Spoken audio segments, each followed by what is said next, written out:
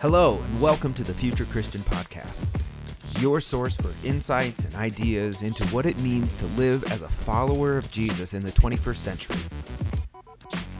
At the Future Christian Podcast, we talk to pastors, authors, and other faith leaders for helpful advice and practical wisdom to help you and your community of faith walk boldly into the future.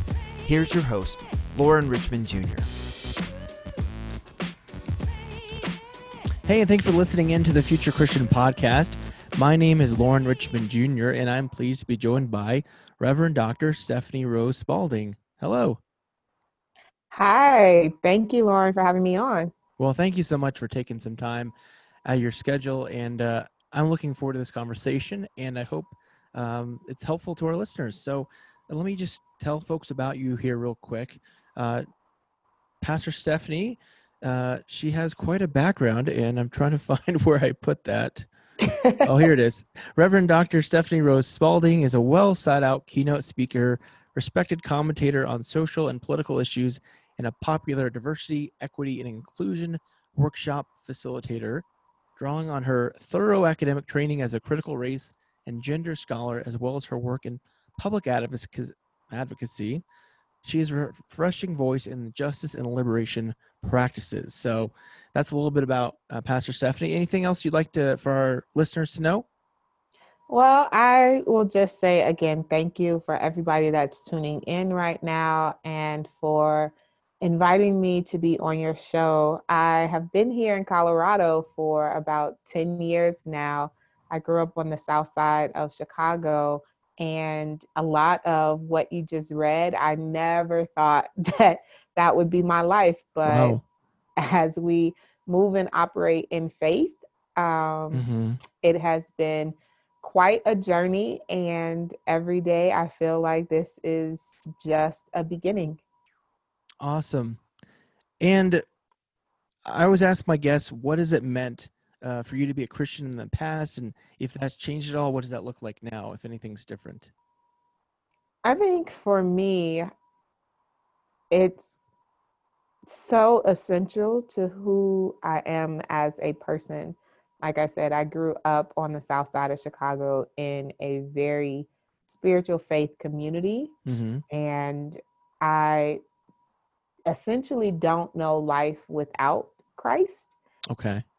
And so that in and of itself is a pretty unique experience, especially growing up in the late 70s and 80s, where I was pastored by an African-American woman on the south side of Chicago who she herself only had a formal high school education, and was able to do so much ministry and just tremendous work for my parents' generation and subsequently for modeling for me, who I understood to be a reflection of God on earth.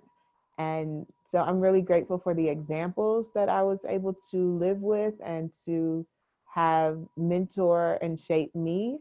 And I can say that the language of Christian and what it means in larger society right now has, of course, shifted, and navigating between what mediated narratives talk about, especially in political settings around Christians and Christianity, is not necessarily what I personally embrace and what I have seen and modeled throughout my life.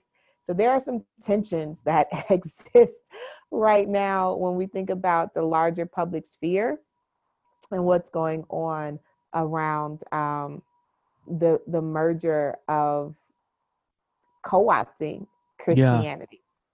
Yeah. If I might ask, it leads me to a question.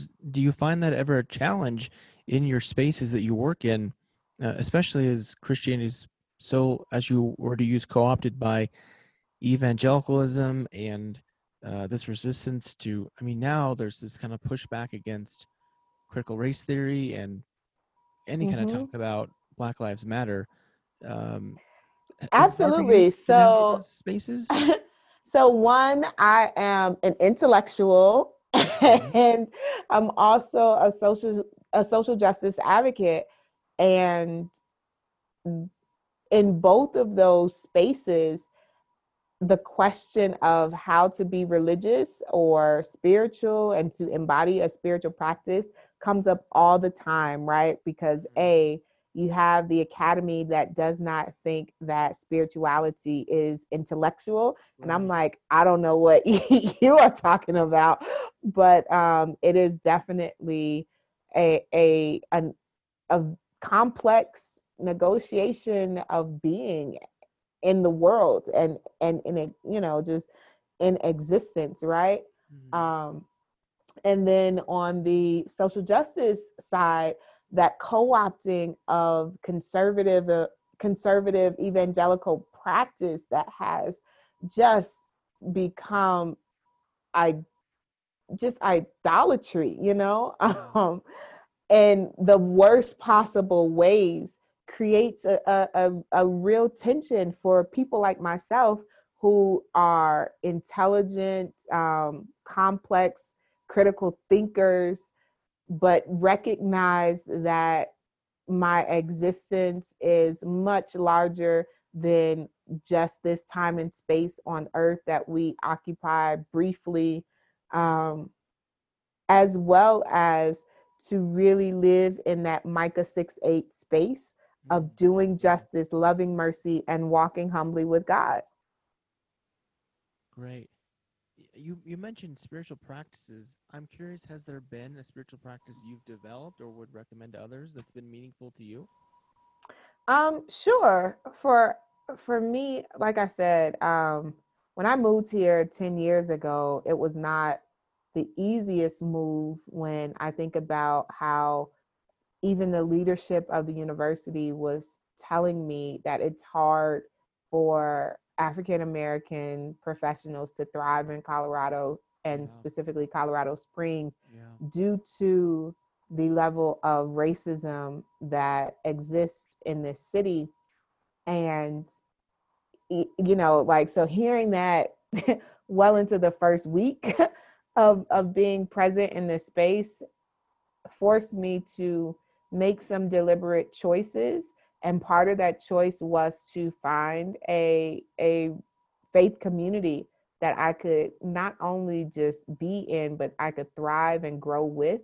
And thankfully, I was able to do that. It didn't happen immediately. It took about 2 years to find the space and place for me, but being intentional about finding that. And in every aspect of my life, it doesn't matter whether I'm running for office or, as a practicing academic, to keeping that space sacred for me, and that community sacred for me. So I intentionally take Sabbaths and intentionally schedule to make sure that I have the time to spend in community, in faith community, and in study with each other, because it honestly means the world to me. And then I still spar with my my parents on theology and things like that. So yeah, I definitely am very deliberate in taking the time and space to honor who I understand myself to be in relationship with Christ. I'm curious if I can just kind of spring this on you here. You mentioned your faith community, specifically a faith community of color, being a really informative for your work in the world. And certainly, as I understand at least, a lot of the civil rights movement in the 60s being really mobilized and centralized in certainly in churches and communities of faith. How do you see maybe faith communities of color today being supportive and in a similar way? Does that make sense? Sure. I think it's still very prevalent. I know that my congregation, and we are in a progressive congregation, we talk deliberately about social justice issues.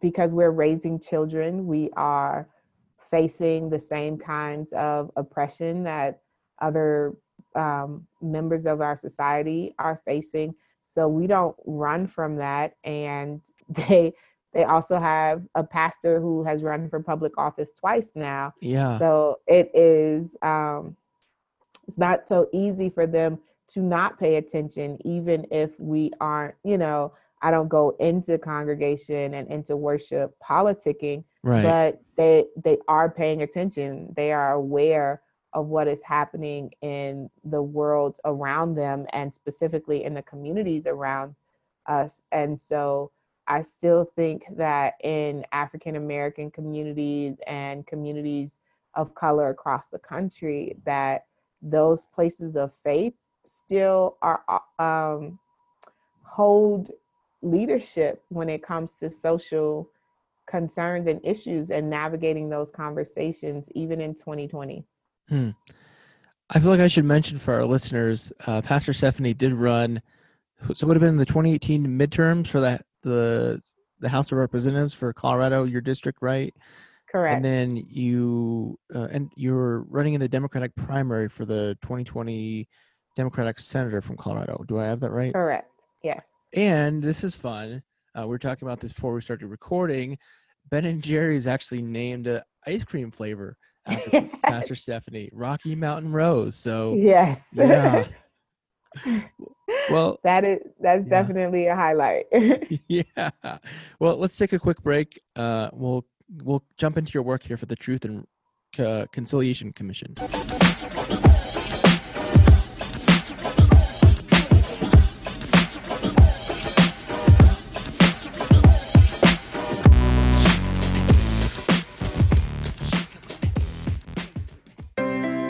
Looking for a progressive, inclusive church that allows you to ask questions, explore your faith, and connect with God?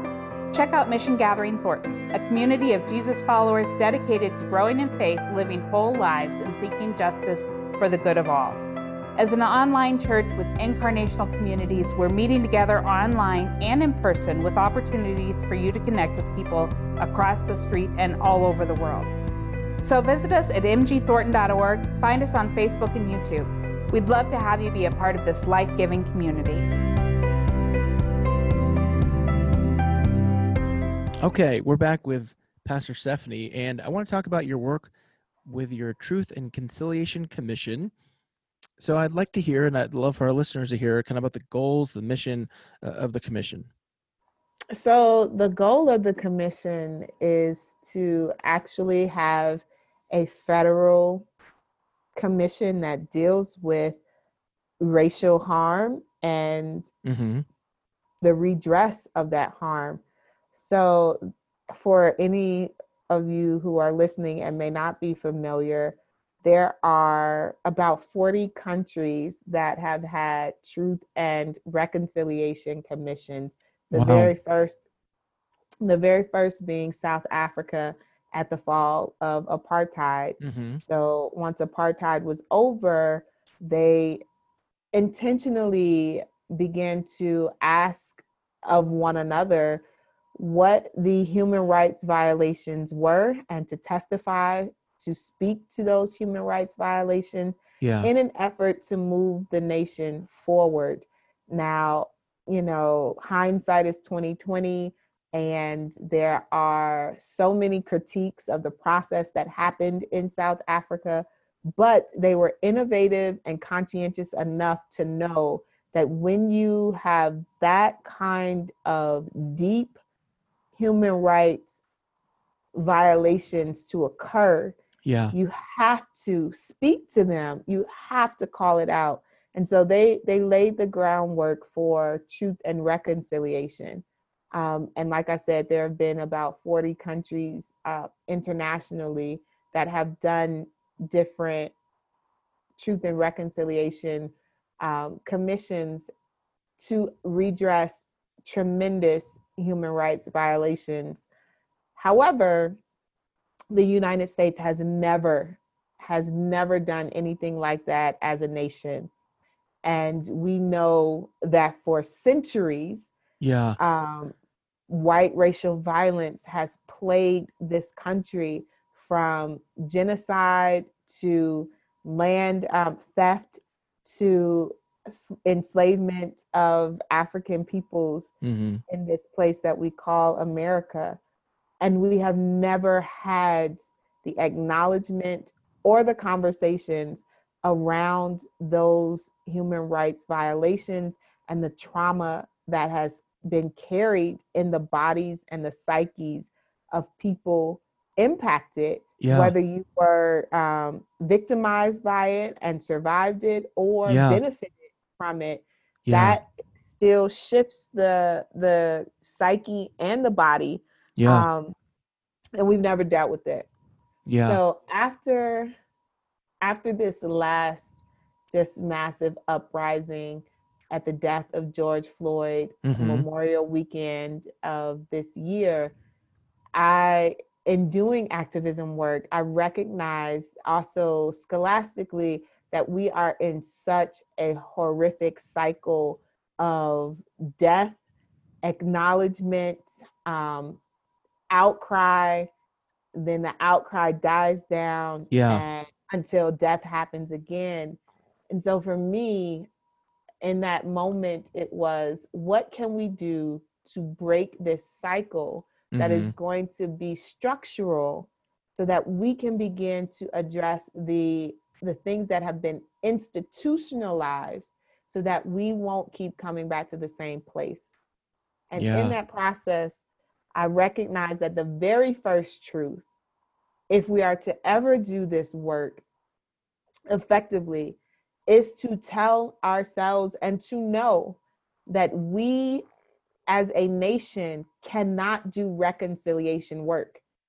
We are not like other places. It will not work for the United States, because the premise of reconciling is to go back to a place where there was agreement.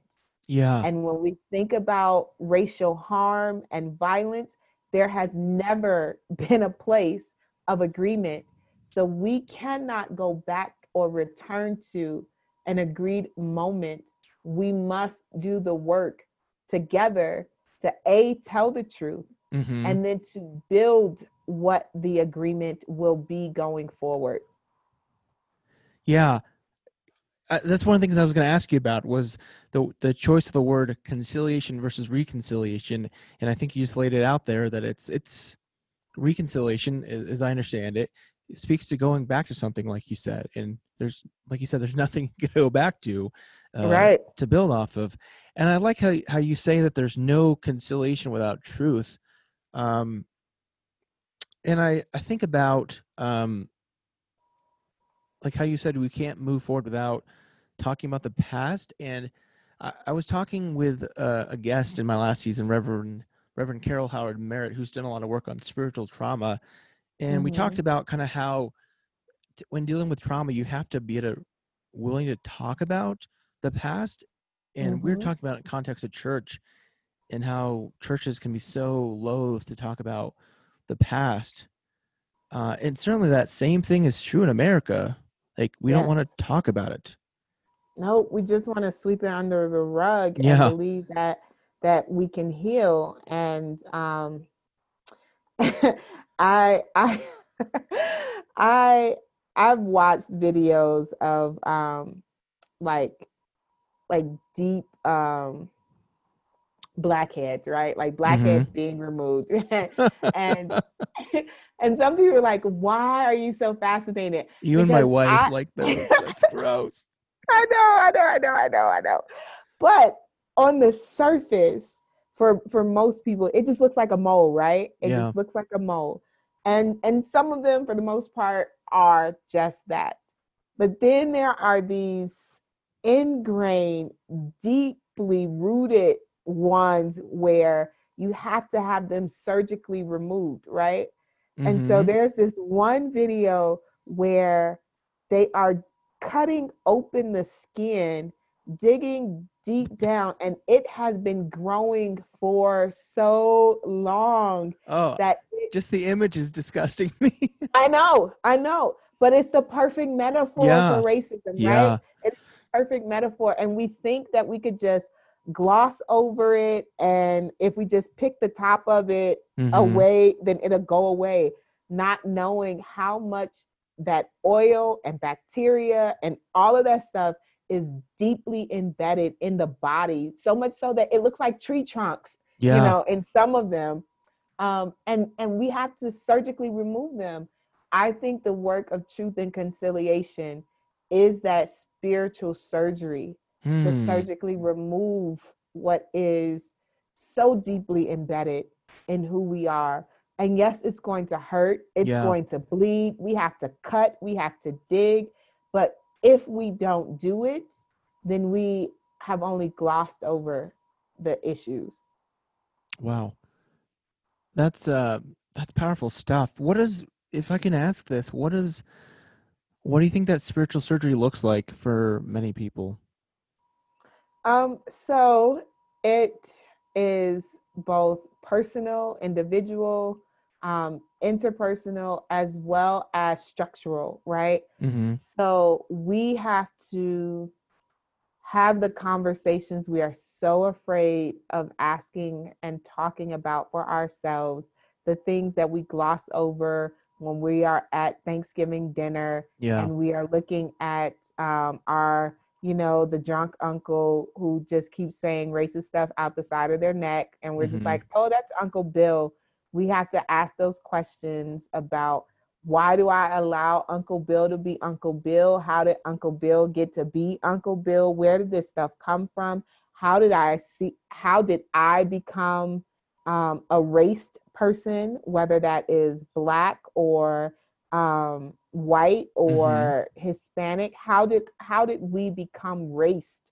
What was the process that our family experienced? What did we lose? What did we gain? Who did we impact? We have to have those conversations. And then we also have to have those conversations structurally.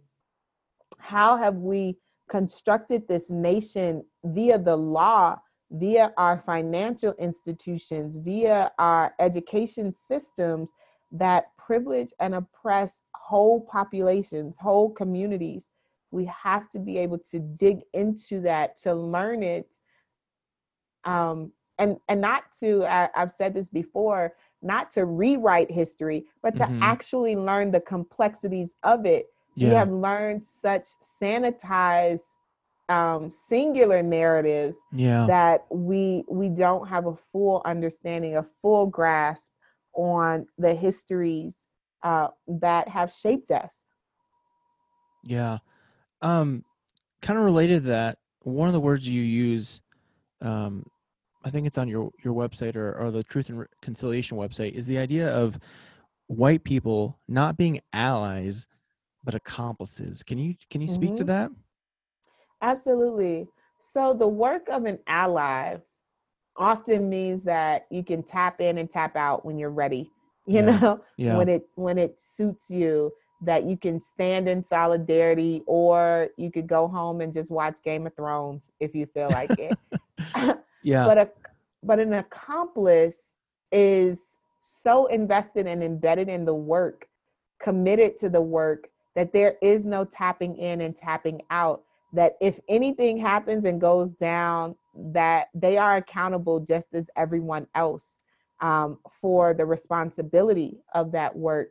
And so the metaphor that I like to, or the parable that I like to use in relationship to an ally versus an accomplice is the chicken and the pig in making breakfast, right? I don't know if you've heard that parable before, but I'm guessing the pig is all in. Exactly. The chicken comes to the pig and it's just like, let's make breakfast. Yeah. And the pig is like, sure. But you have to recognize that you are a contributor versus I am committed. Well, that's good. Let me ask this. I'll ask this as a white man who lives in the suburbs. And I'm thinking, Colorado has a lot of suburbs, and the suburbs have been in the news recently. We're recording this in early September. The president is trying to play the suburbs play that fear card about the suburbs in whatever Joe Biden's America would be. What would you say for, white suburbanites like myself, as far as becoming accomplices? We're so far removed from the day-to-day. It's so easy to be removed, at least. What's happening in the inner city and in communities of color. How do you advise for folks like myself to be accomplices rather than just allies who are in and out, if that makes sense? So again, it's having these conversations around the truth, right? Are you really outside of these experiences and the realities? I think this global pandemic should have opened up so many people's eyes, right? Mm-hmm. How many people in the suburb lost healthcare because it was privatized and they lost their jobs? So in one way where we have heard this fear mongering around, you don't want to socialize healthcare because again, you don't want to be a communist or what have you. The privatization, allowing the privatization of healthcare for so long made all of us vulnerable. Yeah. How many parents in the suburbs are freaking out? It's in Colorado, week 3 of going back to school. I'm freaking out. How many? Because we are all vulnerable. Yeah. So if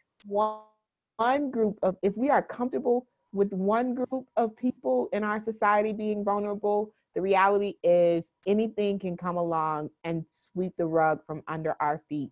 And this global pandemic should have taught us that lesson. Yeah, I can't think of the song. I'm blanking on it, but I remember speaking on this.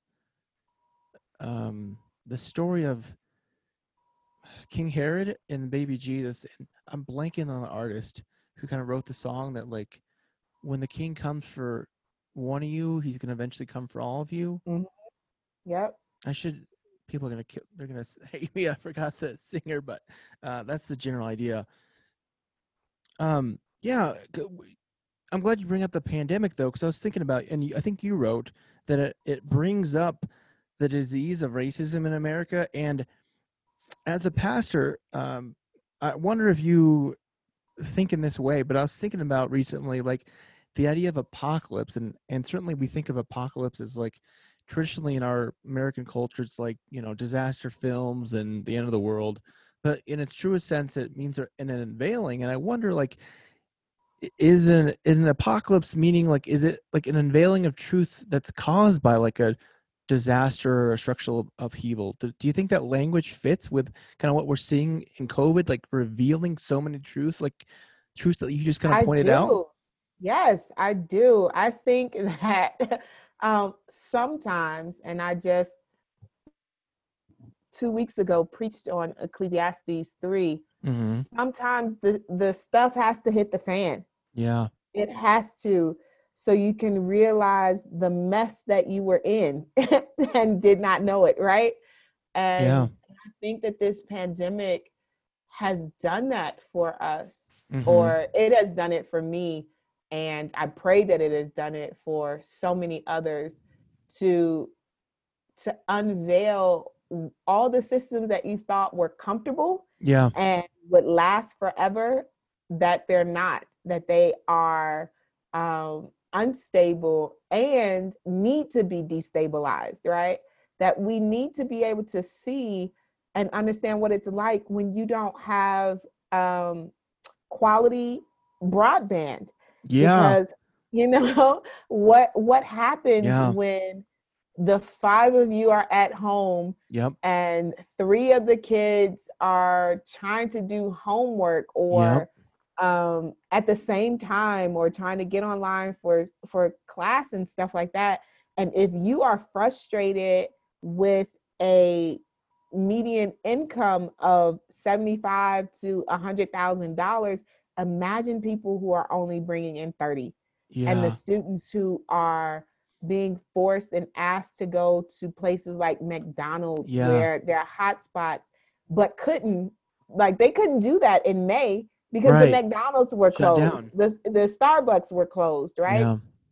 So if you can well, I'll say if we as the larger body of the church can Mm-hmm. get outside of our own egos and our own selves and recognize how flustered and frustrated we were in this pandemic, to realize this is the everyday for some people in our society. Yeah. Yeah. I'm glad you bring that up about the internet access, broadband. Um, as I sit here, I'm recording in a church, and I was thinking about last week doing some research on like this big apartment building across the parking lot from my church. Like, what would be the possibility of like shooting, broadcasting internet to them? Because I've thought about that too. Like in my own household, like we can, we can relatively manage at home schooling because we have internet and a decent speed. But yeah, I've thought about low income folks and how much challenge that would be. But again, it's kind of this disruption that we have in most of society is kind of disregarded, overlooked. Um, that how can people get accessible, reasonable schooling when they can't even get internet? Mm-hmm. So, yeah. What else, if I can ask, what else do you think churches, especially white or majority white churches, can and should be doing uh, around this subject? So, again, I think the shifting of resources is, and how we think about resources, right? The tithing into God's kingdom is more than just, okay, um, is our building fund taken care of? Or Yeah, yeah. are we running our after school program?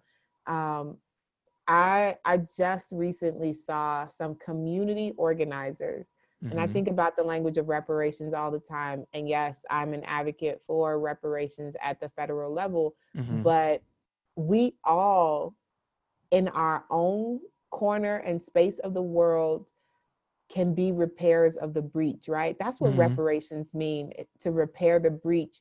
And we can all be doing work to repair the breach with whatever we have access to. So Mm-hmm. I saw some community organizers just recently thinking about the lack of healthcare and what COVID has revealed about people's access to healthcare and who doesn't have access to healthcare. And they pooled money together and bought an ambulance. They didn't wait for Wow. the city. Yeah, they didn't wait for the city to give them a grant. They didn't wait for it to be written into the city mandates and ordinances to provide for community health care, or health practice or whatever. And it's just it's really low level basic needs or whatever. Like, do you need your blood pressure taken, or have you been able to get a COVID test, or Mm-hmm. are you experiencing like a personal trauma right now and don't want to call the police? They were like, Yeah. look, we Yeah. know what the violence could potentially be if you can't even get your temperature checked, Yeah. and whether or not you'll be able to go to work. And so they came collectively together to solve a problem with the resources that they had in front of them, Mm-hmm. and that, I think, and and because I know these individuals, they are not necessarily religious folks, but Mm-hmm. that is what the church looks like to me. Oh. That is what we have been called to be, Mm-hmm. the legs, the feet, the arms, the hands of Christ, right? Like, Yeah. that's what ministry looks like for me. And I think that that's what churches across this country need to be doing, looking at, very Moses like, what do you have in your hand? Mm-hmm. And use that. That's a great analogy. I'm writing that down. What do you have in your hand? Yeah, I'm stuck on that because I think even thinking back just to my days in my youth, growing up Christian, and there's this sense of like, be a world changer, do all these huge things. And wow, the way you say it, Pastor Stephany, so simple. What do you have in your hands? Mhm. I don't know if this comes to mind for you, but I'm thinking of the young boy with the 5 loaves and 2 fishes or whatever it was. Yes. Yep.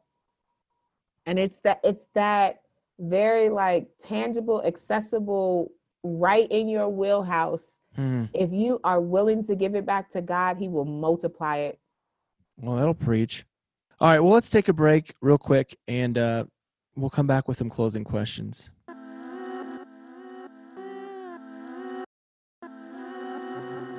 It's not like we haven't all said it enough lately.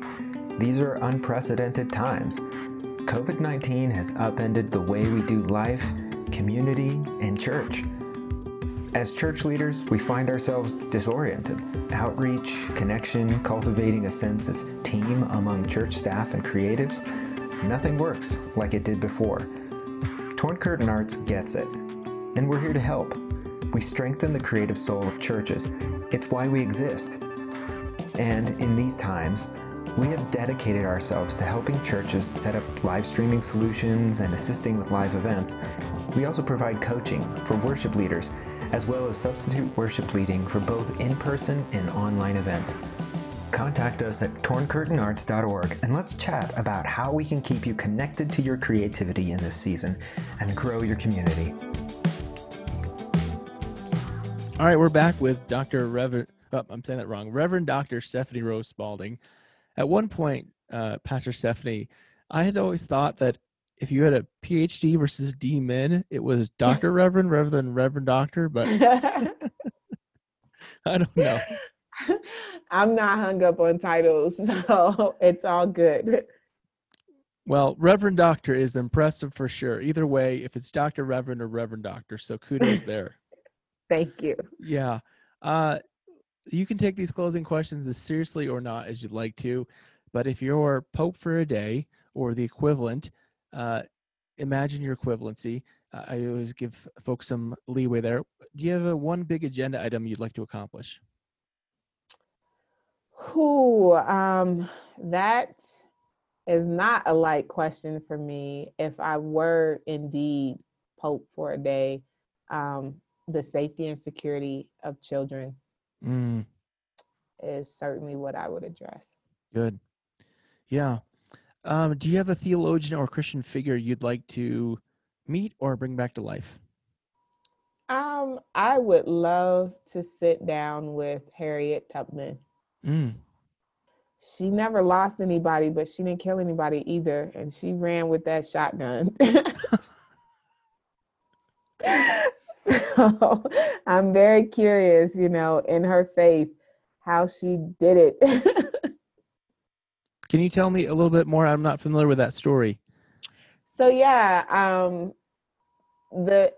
as she liberated people, the story is that she also carried a shotgun because at different points in the process, even though she was fully committed and she knew what it would take to get them out of the South and into the free states and into the North, that at several points people would want to go back. They would want to turn back. And she would level that shotgun and say, you can either die here or you can keep moving. Wow. Okay. Yes. Interesting. What an interesting story. Yes. Well, thank you for that. What do you think Christianity will be remembered for in 500 years?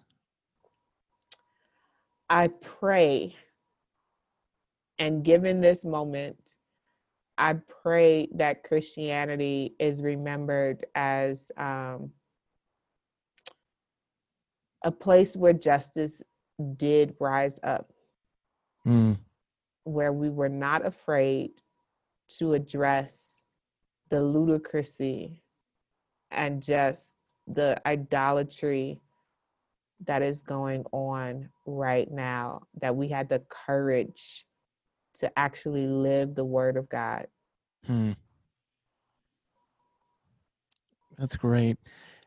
Do you have any thoughts on what Christianity might look like, conversely, in 500 years?